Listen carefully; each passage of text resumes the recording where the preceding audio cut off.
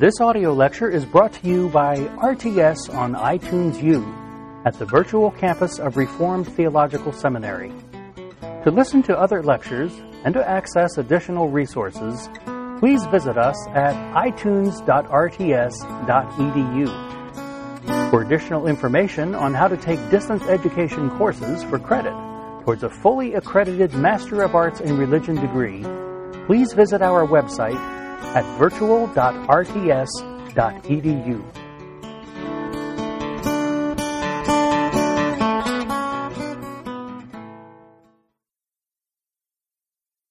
Let's look at the organization of religious societies. This is really where Wesley now takes over from Whitefield and begins to really create an organization. If there's anything we can say about Wesley, it was that he was an organizational genius. He knew how to organize people and organize institutions. He recognized that he was not quite with Whitefield, and when they broke, he decided to set up various religious societies, and he created a network of religious societies. In England at this time, there were a number of religious societies, but they weren't connected. So what Wesley does is he begins to affiliate, create societies, and make them network with one another to work out and to create unity. In order to ensure, you still see a very strong Moravian sort of tendency at this point. He wants to make sure that the people who come to these various religious societies are true Christians. He's very concerned about that. He issues what he calls society tickets. Society tickets. These are little pieces of paper, tickets, in which it has been judged by Wesley that the person who holds this ticket is spiritually mature. Don't you just love it? Wouldn't you like to have a ticket that says you're spiritually mature? And everyone needed to receive one of these tickets in order to participate in a religious society. Sometimes people were given a ticket on a temporary basis, a trial basis, to see if they really were mature, not in the judgment of the leader. And every quarter, all society tickets had to be renewed. That is, you had to be reevaluated as to whether or not you were spiritually mature. So he has this idea of spiritual society tickets, and the purpose, of course, is to try to have a pure society, which is, that you can see a little bit of a Moravian sort of tendency here about having everybody be pure and right. Michael? Do you have any list or requirements that were in writing on how to reach this maturity? And was there any financial remuneration? There were offerings, yes, there were. No, not that I can tell. No, I don't think Wesley was that sort at all. I'll mention some of the things as we go along here. The kinds of things that were supposed to characterize mature Christians. So we have the society tickets. He also divided each religious society into subgroups. He called them classes. And he put they were to be no more than 12 people. Little cells, if you will, with a leader over them. And the leader was the one who collected money from his cell group of 12. And it's a very cohesive group. When you get down to 12 people, you have a leader and you have 12 followers. You develop real intimacy. And he developed real allegiances to one another and a great deal of cohesiveness. In 1743, he drew up the rules for the Methodist societies. In 1743.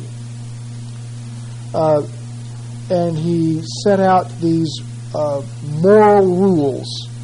If you were to be a regular attender with a spiritual ticket or a society ticket for these Methodist societies, you were not to be involved in drunkenness or fighting, unprofitable conversation, or have racy literature.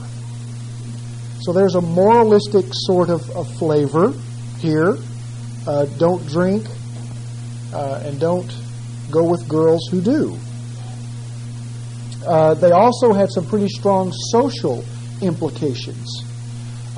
Members of these cell groups were to do things like feed the hungry, find ways to provide clothing for the poor, make sure you're on the lookout for sick people, and try to help them.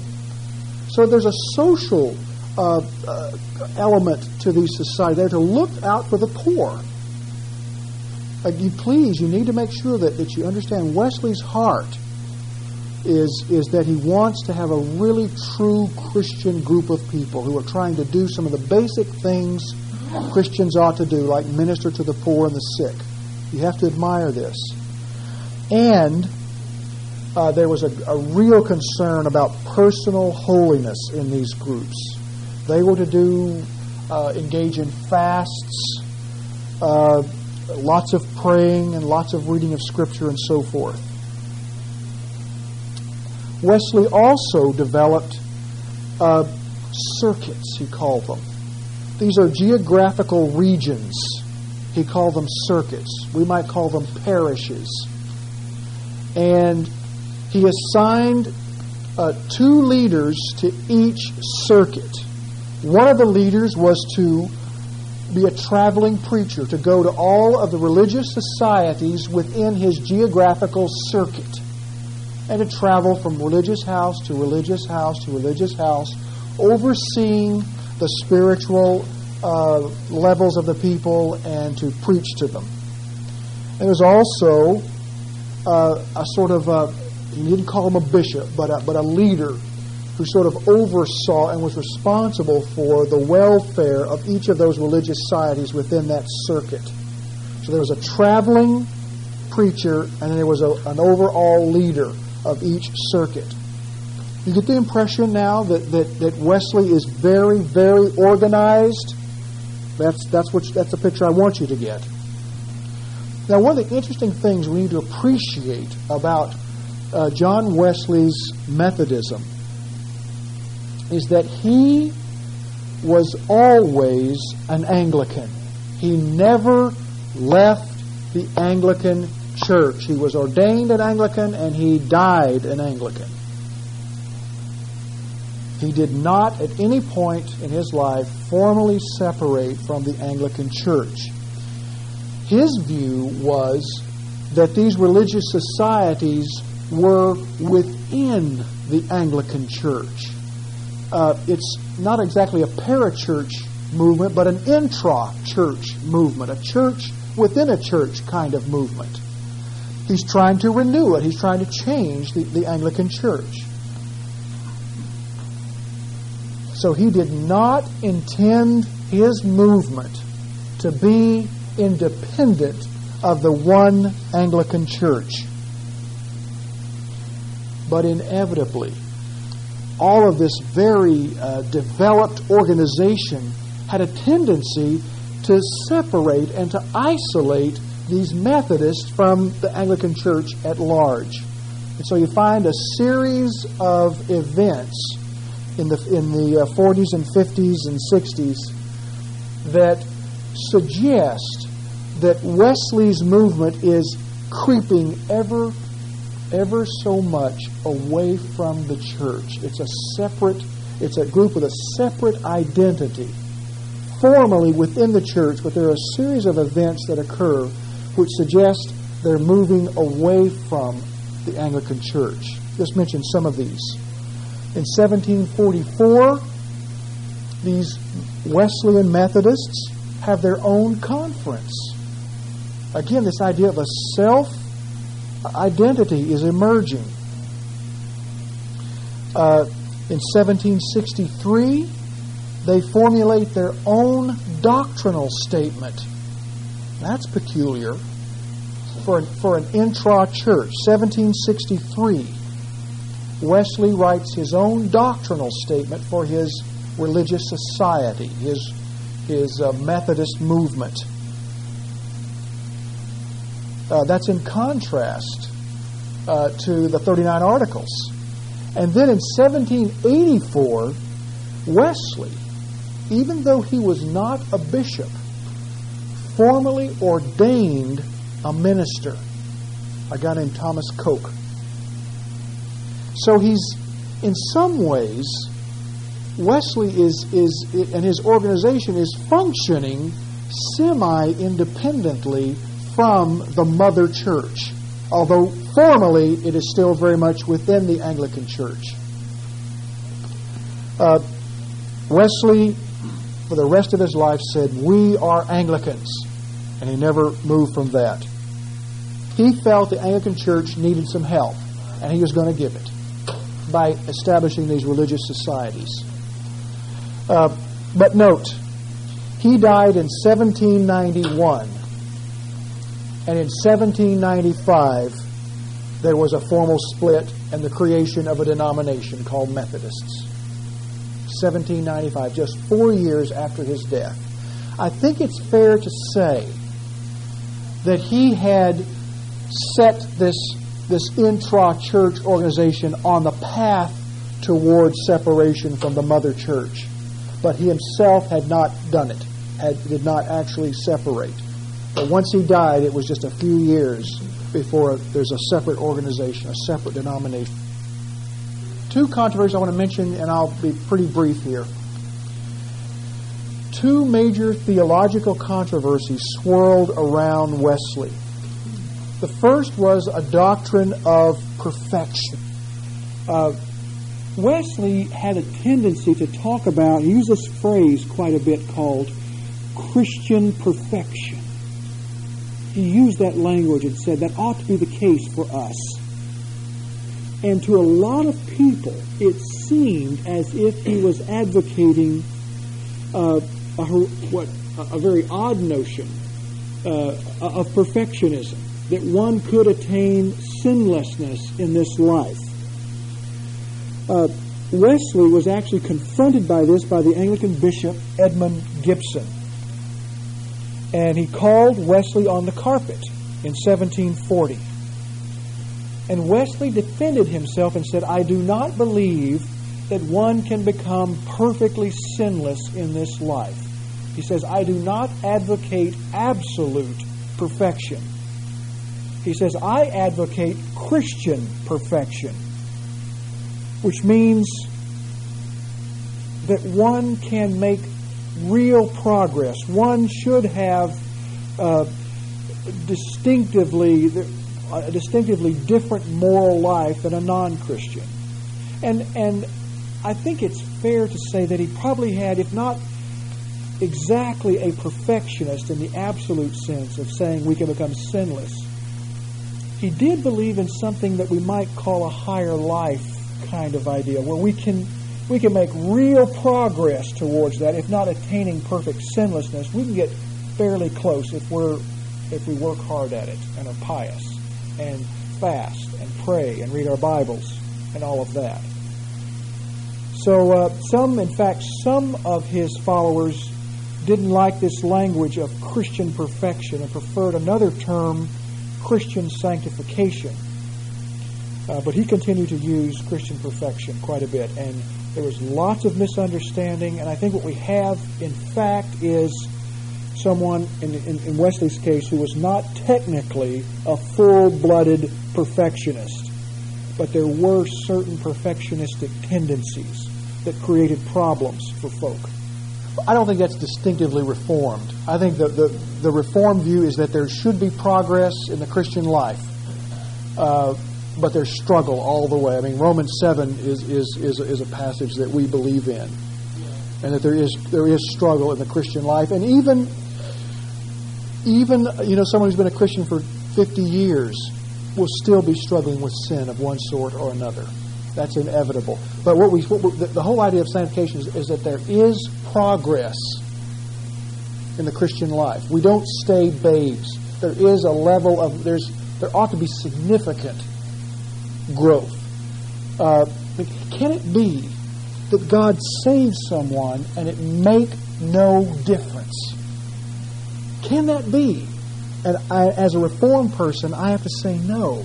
There's got to be a change So my conclusion then about this controversy is it's probably unfair to charge Wesley with perfectionism in the fullest sense of the term, but I sense there is a lurking tendency toward that also in him.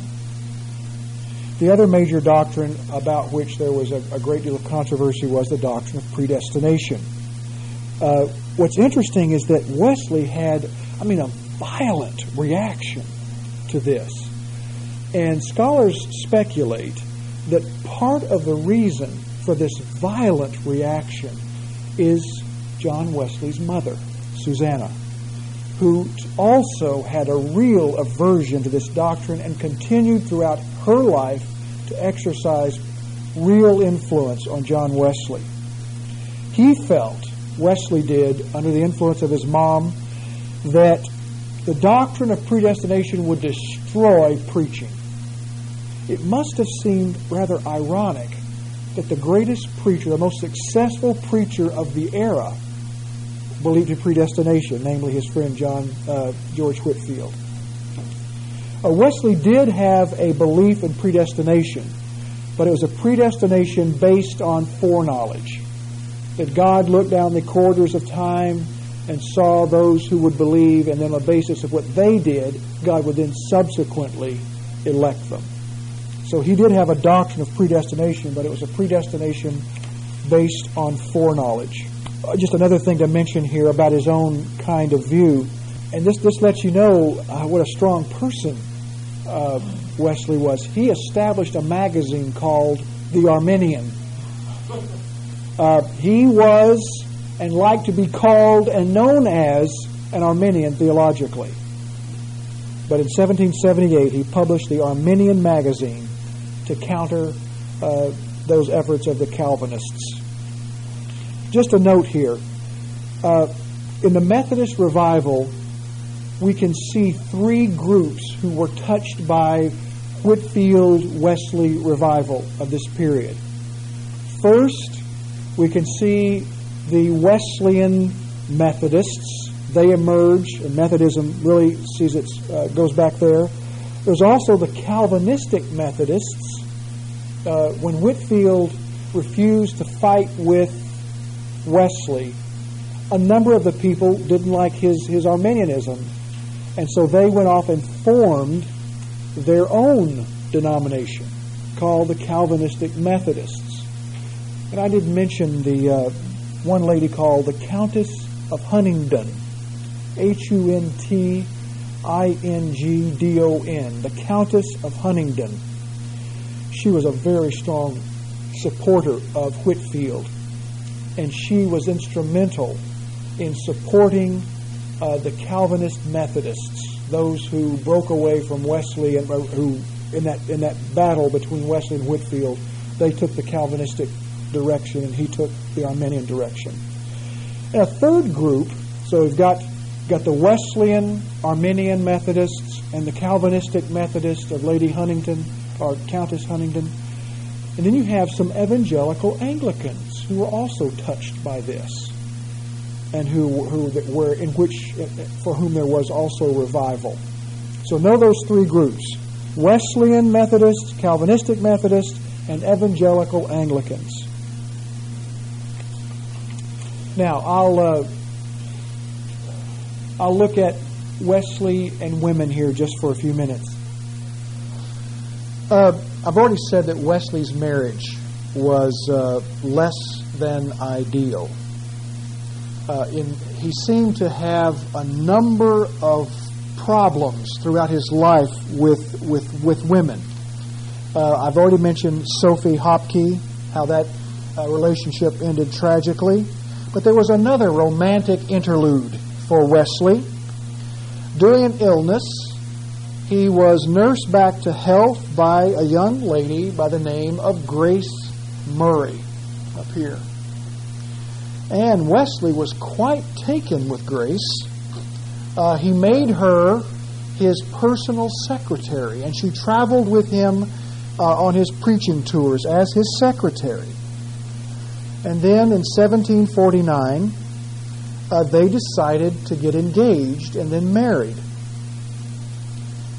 But it's interesting to note, and again you see a sort of mystical, maybe Moravian kind of influence coming to bear here. John and Charles Wesley had made a pact early on. And the pact was this: that the other brother had to approve the marriage partner of the other brother. So the fact that John was interested in Grace Murray, in order for that marriage to take place, Charles needed to put his stamp of approval on it. Okay? And the two brothers had made this agreement early on, that the other would have to put his stamp of approval on the relationship.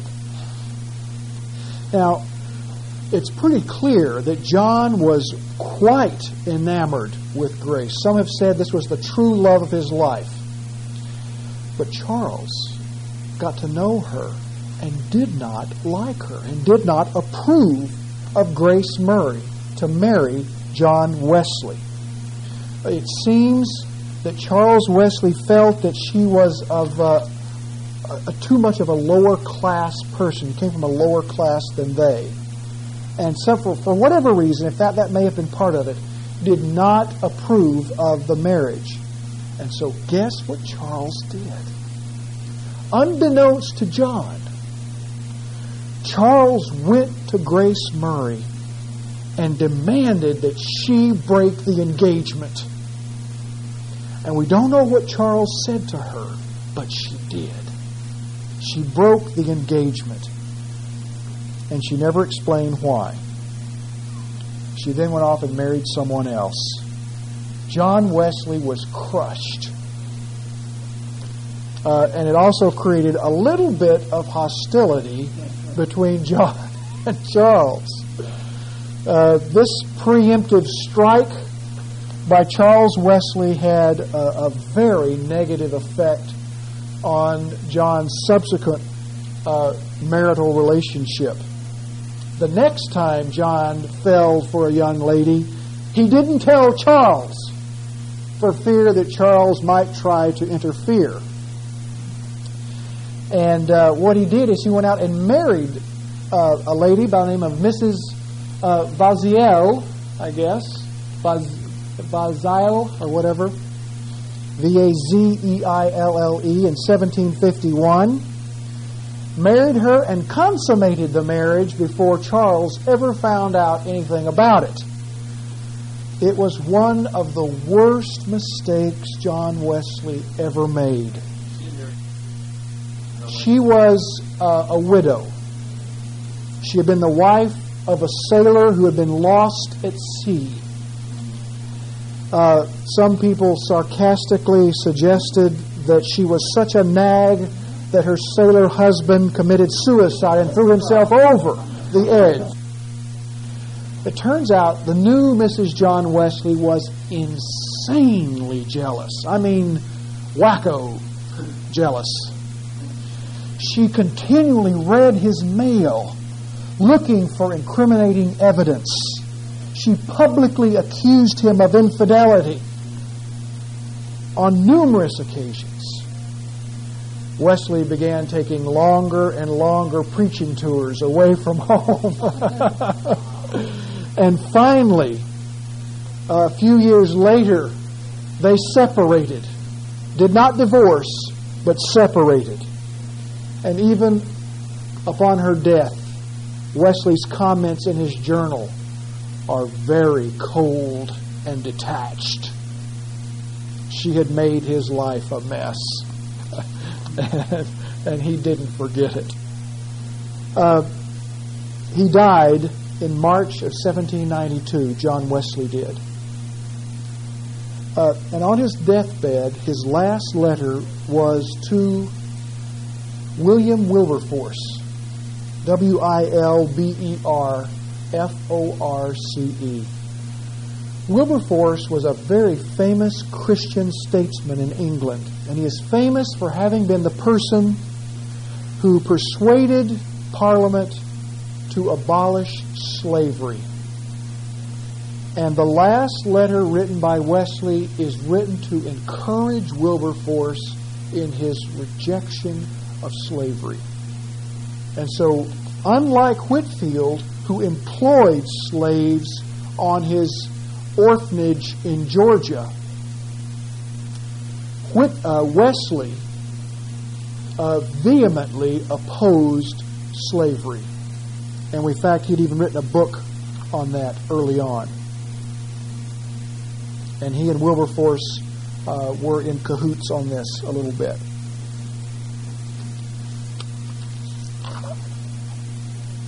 Anyway, that's I don't have much to say about Charles Wesley. You know that he was a great hymn writer. I don't have much to say about him.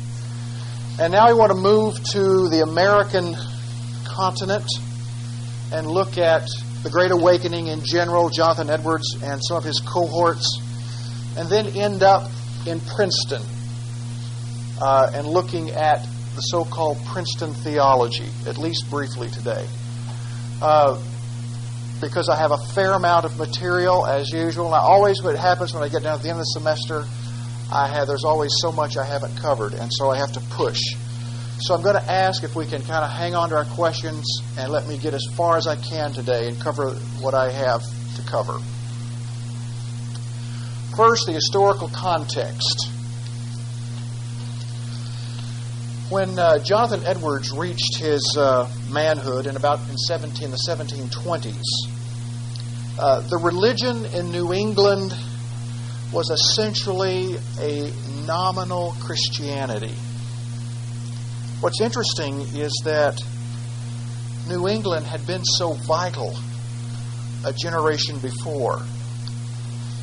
There were people who had left the old country because of persecution, and they had come to America, and particularly to New England, to establish a city on a hill, to provide a righteous example to that church back in England of what could be done if Puritan principles were followed through.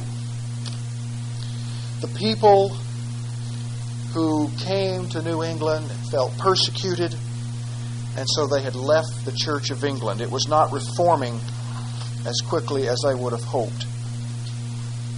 But what happened is that within a few generations, this spiritual flabbiness that I talked about began to occur in Puritan New England. This is so important for us, people who call themselves Reformed. Here we are in a Reformed context. The culture is Reformed and Puritan. This reminds us that we have to be ever vigilant.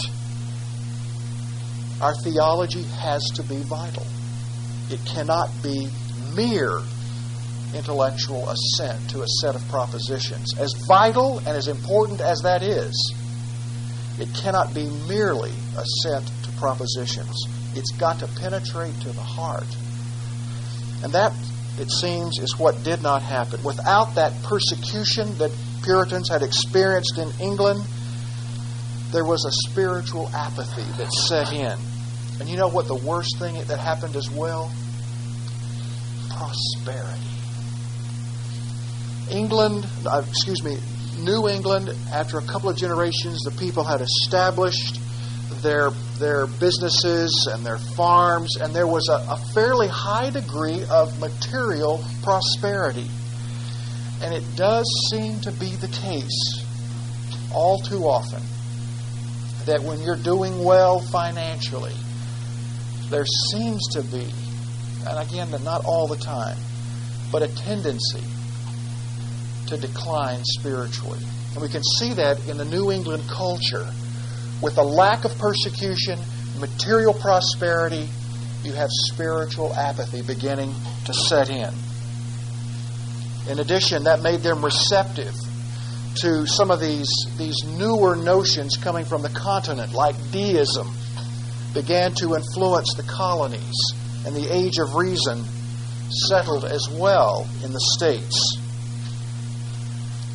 So what you have is the strict Calvinism of the earlier New England clergy giving way to a religion which emphasizes man's ability to think and to reason and to handle his problems. Now, to be sure, I don't want to paint a picture that's unrealistic, because there were still vital elements of Christianity still burning bright in parts and places of New England. But what we see in the time of the early 18th century is a decline in spiritual growth and maturity, and an increase in this spiritual apathy. We see it, for example, at Yale and Harvard, two institutions that we can see from this educational perspective had originally been founded with some very clear-cut spiritual principles to guide them in their education. Suddenly, within a couple of generations, Harvard is being infected with this new age of reason, this rationalistic tendency that's imported from Europe. Same thing at Yale. And neither Yale nor Harvard have been the same since.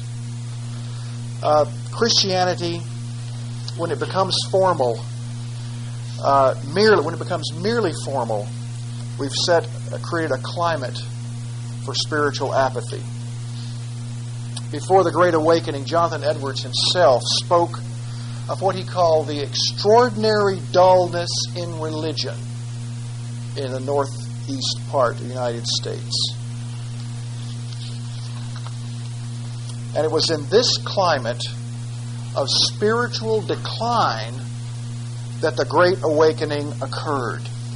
The time was, in the providence of God, ripe. And there was a new kind of preaching that began to occur, passionate preaching. Consciences were pricked. There was a conviction of sin, a call for repentance, and a reminder of what the new birth really is. Those kinds of ideas were beginning to reemerge once again in the time of Jonathan Edwards. So, what I've just tried to say is to set the historical setting, set the context. A period of increasing spiritual decline, a dullness in religion, as Edwards called it. Now let's look at the first stirrings of revival.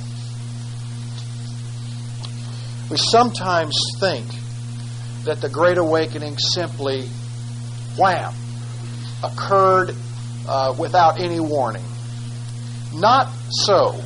There were a number of local revivals that had sort of dotted the map for about 5-10 years before the Great Awakening occurred. We know, for example, that there were a number of, quote, local revivals in Northampton, where Edward's grandfather, Solomon Stoddard, here his dates are, 1643 to 1729, there were some local revivals.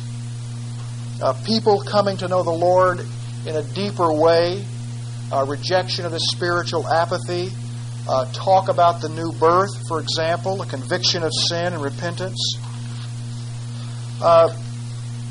My key point here in mentioning these persons is to just note that the Great Awakening did not occur in a vacuum.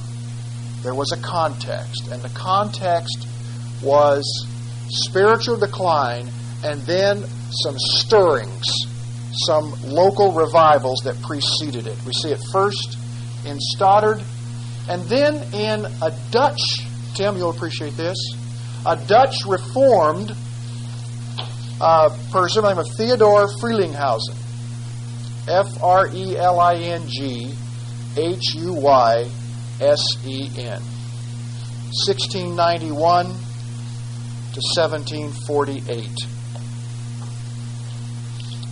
George Whitefield said of Frelinghuysen, he was the, quote, the beginner of the great work, namely the Great Awakening.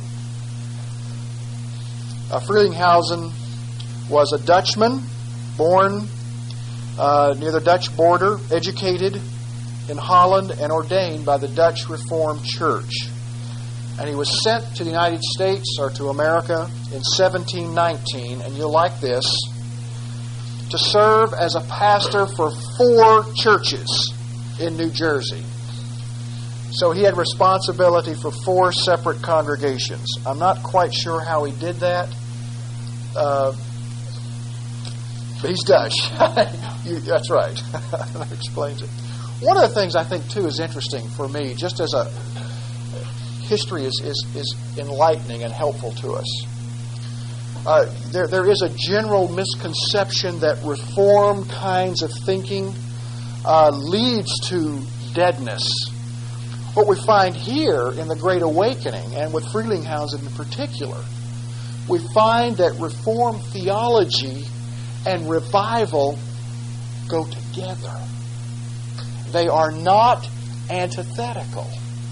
And here we have, we have 3 or 4 major examples of where deep convictions about Reformed theology works hand in hand with true spiritual revival. Brothers and sisters, don't forget that. They go together. The head and the heart go together.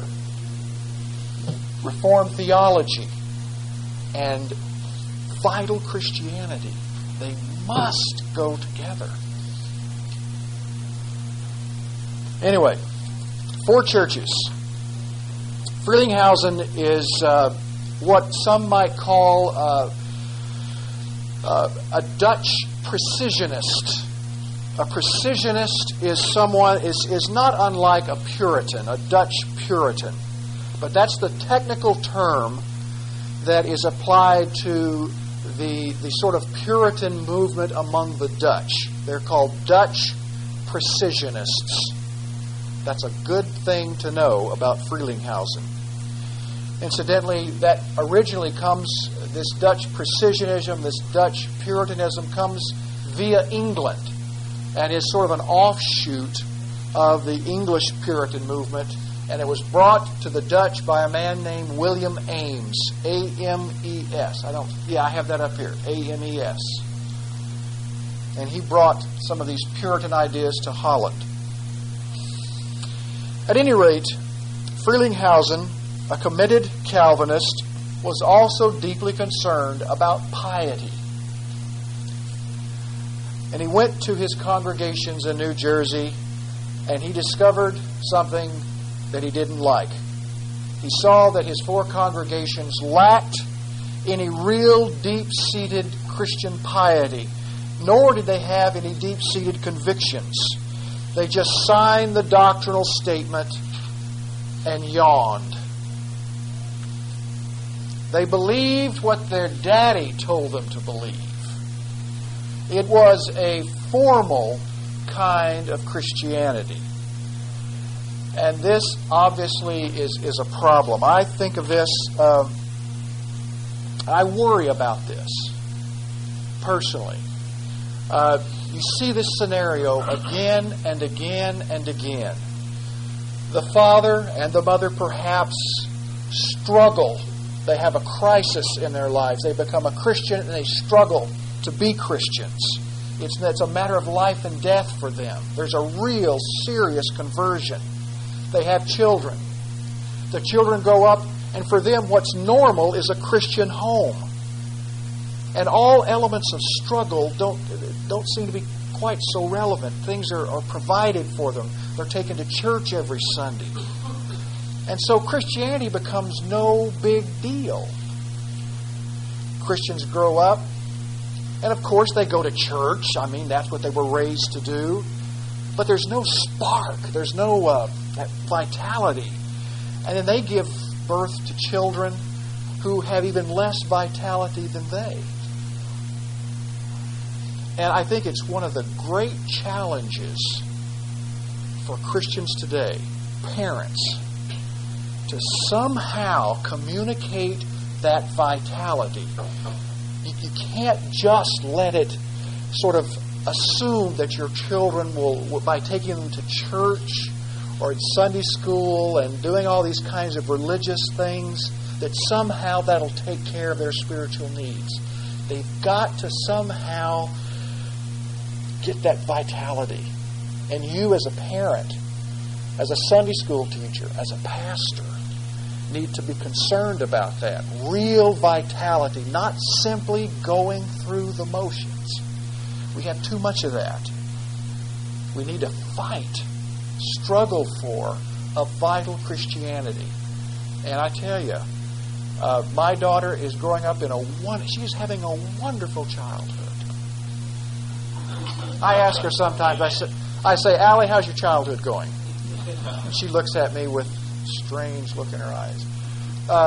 But my fear is that she's having such a wonderful childhood, and I'm such a great parent, you see, that she's not having to struggle to believe in Christ. And I think and I ponder, how can I make this vital for her? I know the Holy Spirit. I thank you, Tim. I know that the Holy Spirit has to work, and that's the bottom line. But I need to be a responsible parent. I don't want to be like those folk in New England who simply got into the mode of going to church, and that somehow that was deemed adequate. It's not. A church is vital to our lives, but the home may be even more important.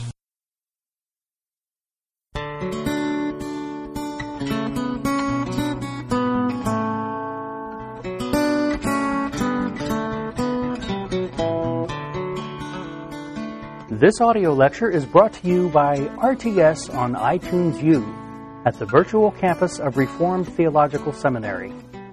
To listen to other lectures and to access additional resources, please visit us at itunes.rts.edu. For additional information on how to take distance education courses for credit towards a fully accredited Master of Arts in Religion degree, please visit our website at virtual.rts.edu.